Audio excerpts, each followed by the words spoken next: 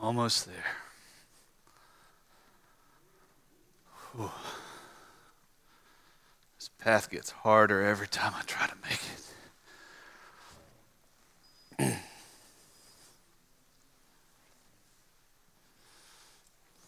Whew.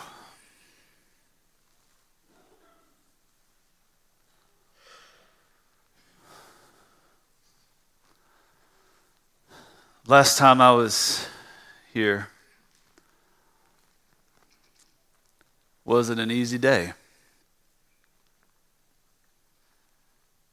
Actually, last time I made this trip, that was the hardest day of my life.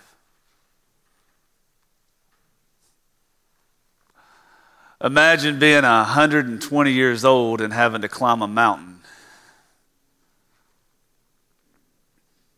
I'll tell you about it when I get to the top.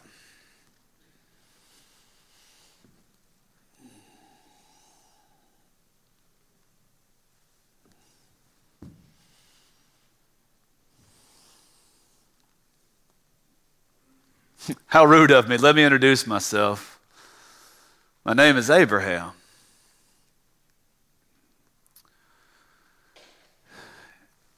God made me a promise one day. As a matter of fact, he made me a couple of promises. He told me he was going to give me a huge family, and he told me he was going to give me a large plot of land, that he would bless me, that he would carry me, that through me,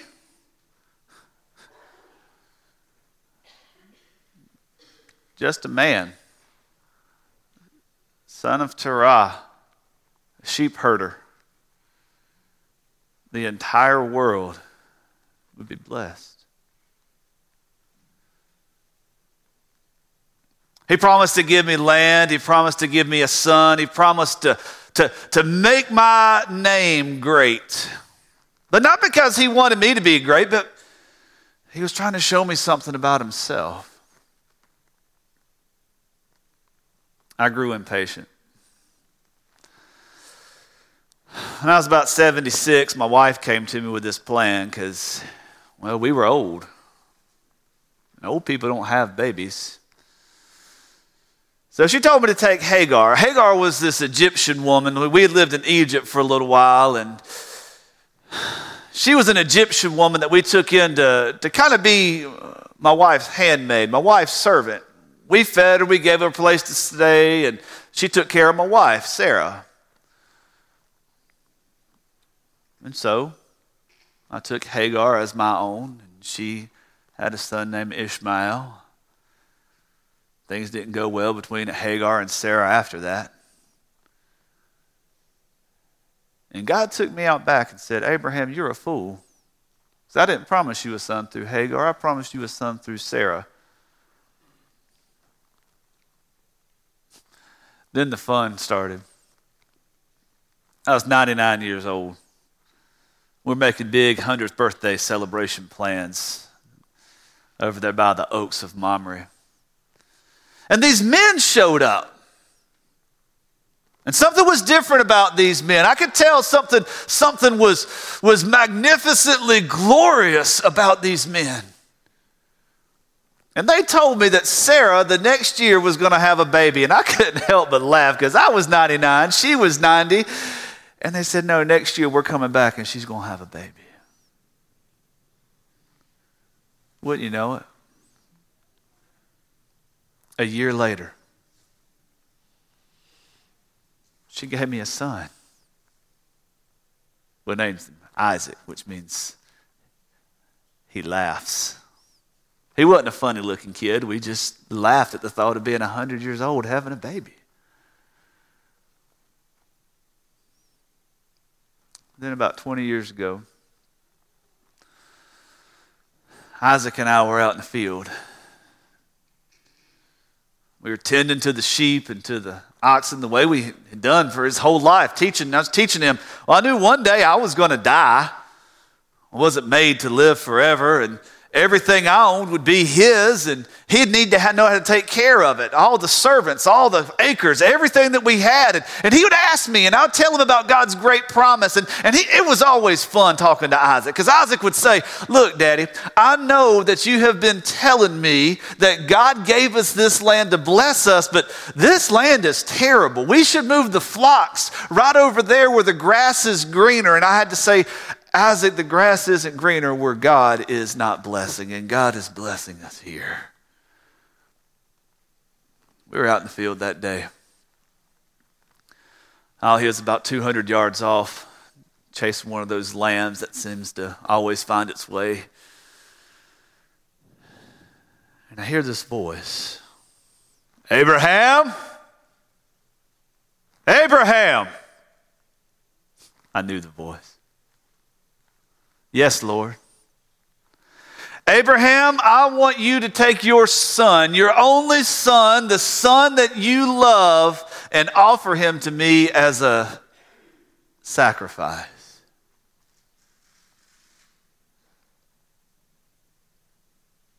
Those words still echo around in my soul. And I look at Isaac. And my thought is, Lord, why Isaac? It took me 100 years to get this boy. Every promise you made to me, God, was bound up in this son. How? Oh, God. Okay. Imagine the conversation I had to have with Sarah that day. The next morning I got up and I took Isaac, took a couple of donkeys and took a couple of servants, and we loaded it up with firewood. And I took the torch of fire in my hand, and I kissed my wife and said, we'll be back. So we left. God had told us to go towards the mountains of Moriah. So we journeyed 2 days. At the third day, I could see the mountain out there in the distance, and I told the 2 servants, hey, you guys, you wait here. The boy and I, we're going to go up on that mountain, and we're going to worship, and we'll be back. Praying to God that I was right. Praying to God that somehow, some way, I was right, that we would be back. If God had promised me this boy, God was going to do something that only God can do to make sure this boy came back down this mountain with me. So I trudged up the path. We got about halfway up the mountain that day, and you always wonder about your kids if they've got enough common sense to make it in this world. And Isaac looked at me and said, Daddy, we've got the wood, we've got the fire, but we didn't bring anything to sacrifice. Why are we going up here to build an altar and offer God a sacrifice if we didn't bring the lamb, if we didn't bring the offering? I can't tell you the hurt in my heart. So I pulled Isaac in close and I wrapped my arm around him. I said, son, the Lord God will provide the ram for sacrifice. He's going to do it. He's asked us to do this. We're following him. He will provide. I had to turn away quickly because I just had to pray, God, please provide. I got up here to the top of the mountain. Started piling these rocks together. We got the area ready for the sacrifice, and I took the wood off of Isaac's back and I laid it around the bottom of the rocks to set the fire. And then I took Isaac, my son, my only son, the son I love. I took him. And with all the strength I had, I started to tie his hands and his feet together. And I laid him up there on the altar. And wouldn't you know, that boy didn't fight me.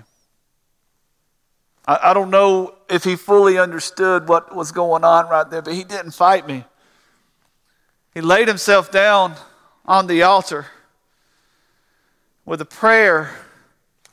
I pulled out the knife and I went to stab down and I heard it. Abraham! Oh, the Lord God called me. The Lord God called me right then. Right there.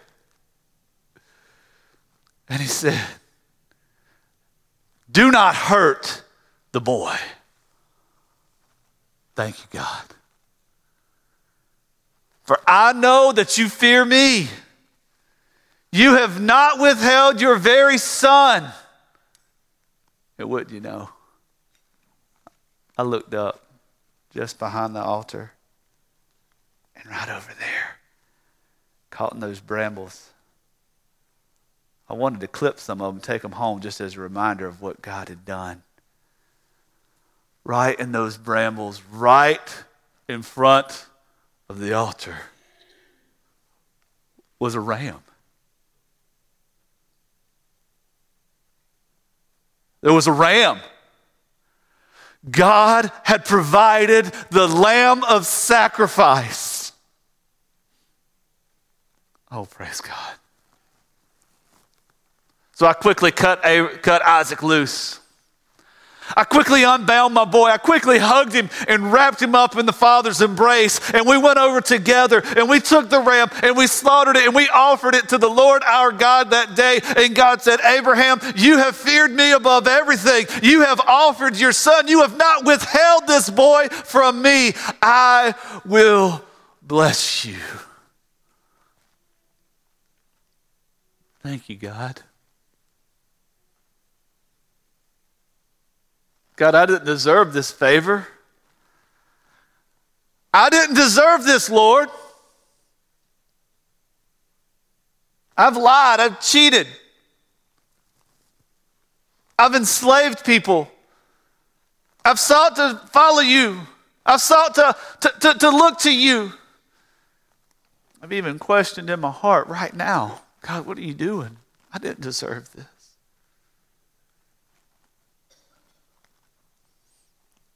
I've had some time over the years since we were up here that day to think about what God was showing me. To think about what God was doing that day. Why God would ask me to ascend that mountain. Why God would ask me to lay down that boy. And I wish I could give you every bit of heavenly wisdom possible, but there are a few things that I think I've learned from that.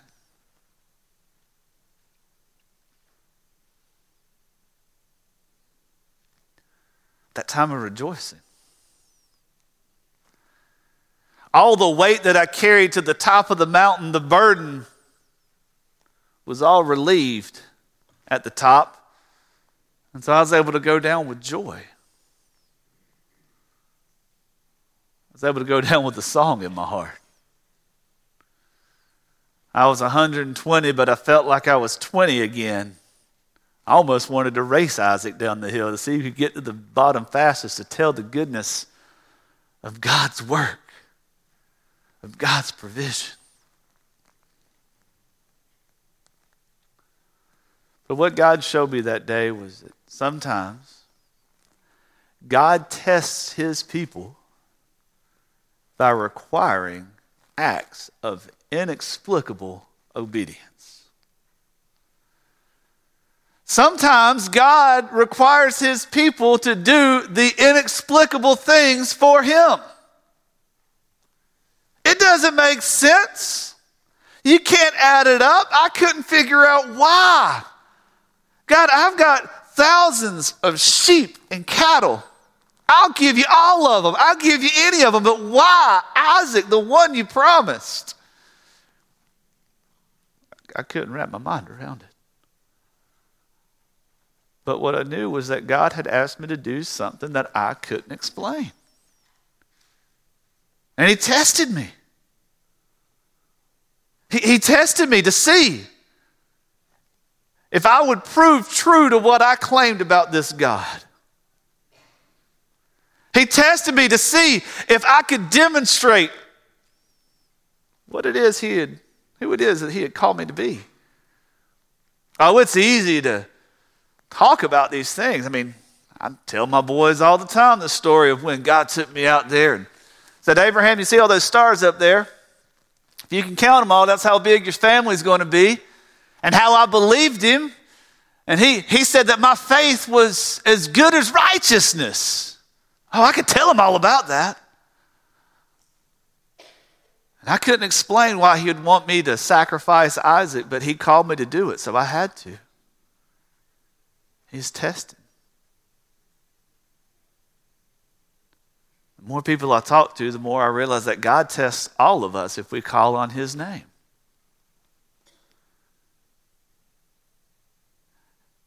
And if we could do it in our power, if we could do it by our understanding, he probably didn't call us to do it.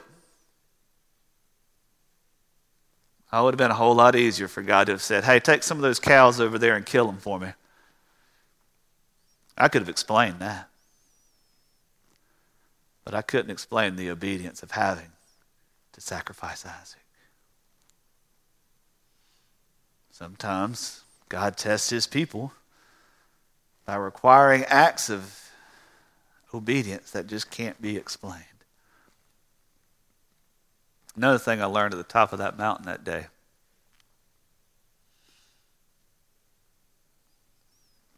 God rattled me to the core.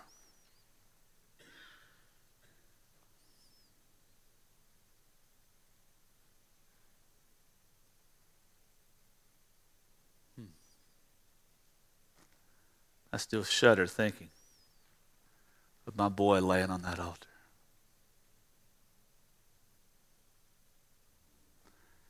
He told me that no sacrifice is too great if it's God who requires it.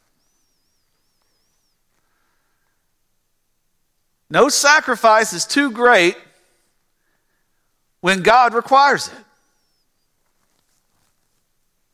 I could have thought of 1,000 reasons not to sacrifice my son. First of all, he's life. He's human.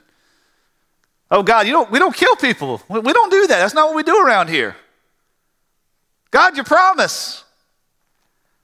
God, my son. God, the inheritance. God, everything. God, this. God, that. And what I found as I looked across all my possessions and my wife and my family and the future, was that it's really easy to try to bargain with God on some of these really big things that we think matter, like sacrificing a son, but oftentimes we don't want to give God the little things.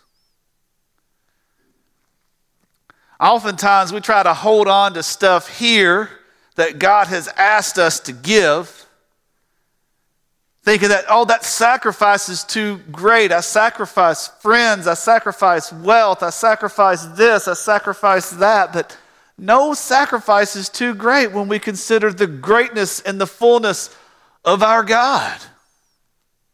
Nothing. Because trusting God does not allow for us to hold back. We can say we trust God, but when we hold back, we're really saying, no, I don't actually trust this God. I don't believe this God is big enough to compensate for this sacrifice. I don't believe that God is big enough to rescue my son. And as I tell him time and time again, God is going to provide the lamb of sacrifice in my soul and in my heart. I had to believe that. Folks, I'll be real with you. I did not know if Isaac was going to die on that mountain or not.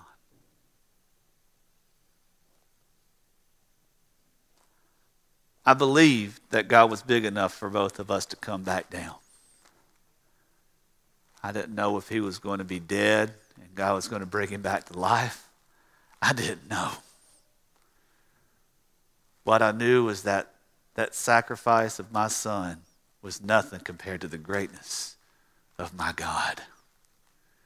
And as a daddy, I was given a choice. I can either love what I have in this life, or I can love the God who gave me life.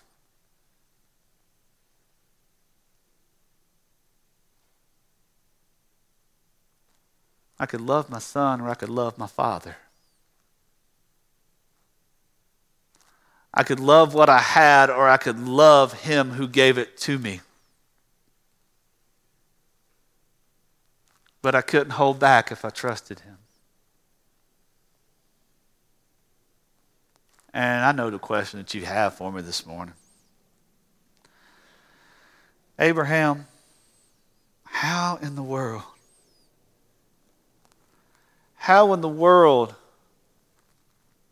did you walk that path to the top of that mountain, knowing that your son had to be sacrificed? How in the world did you look your wife in the eye that morning when you left, knowing what was coming? You were going to have to face her. Men, there is no fury like the fury of an angry woman. And I don't know of any woman that would have been angrier than Sarah had I come back and said, Isaac's no more. I had to sacrifice him to God.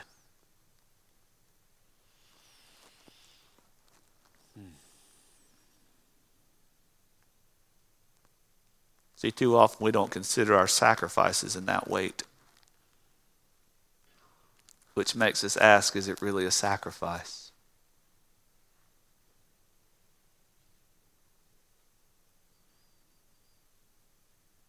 If it doesn't cost us something and it doesn't leave the results of the work in the hands of God, then did we really sacrifice anything? This God who's given us everything, did we really sacrifice, or did we hold back? But I know you're wondering. Abraham, you knew what was at the top of that mountain. You knew what you were going to build. You knew what that fire on Isaac's back was for. You knew what that knife in your belt was for. You knew all these things, Abraham. How did you still walk to the top of that mountain? How did you still go down that path? Because, folks, if you're going to walk the path successfully, it's because you fear God. Walking the path successfully is the result of fearing God. I had to determine, do I fear God or do I fear Sarah? Do I fear God or do I fear the hole in my heart from sacrificing my son? Do I fear God or do I fear lack of possession? Do I fear God or do I fear people? I had to ask myself that day, Abraham, who do you fear? Because I wasn't going to walk the road that God had laid before me if I did not fear God the most. If I did not wrestle with the fact that maybe God in that moment was my own worst enemy.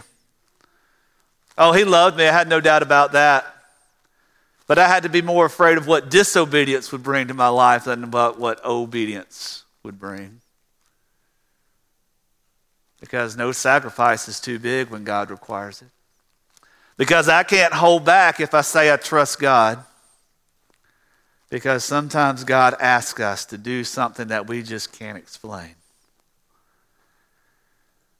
But before God asks you, you've got to ask, do I fear God? Or am I content to hold back? I got to get out of here. Sarah's making some lamb stew.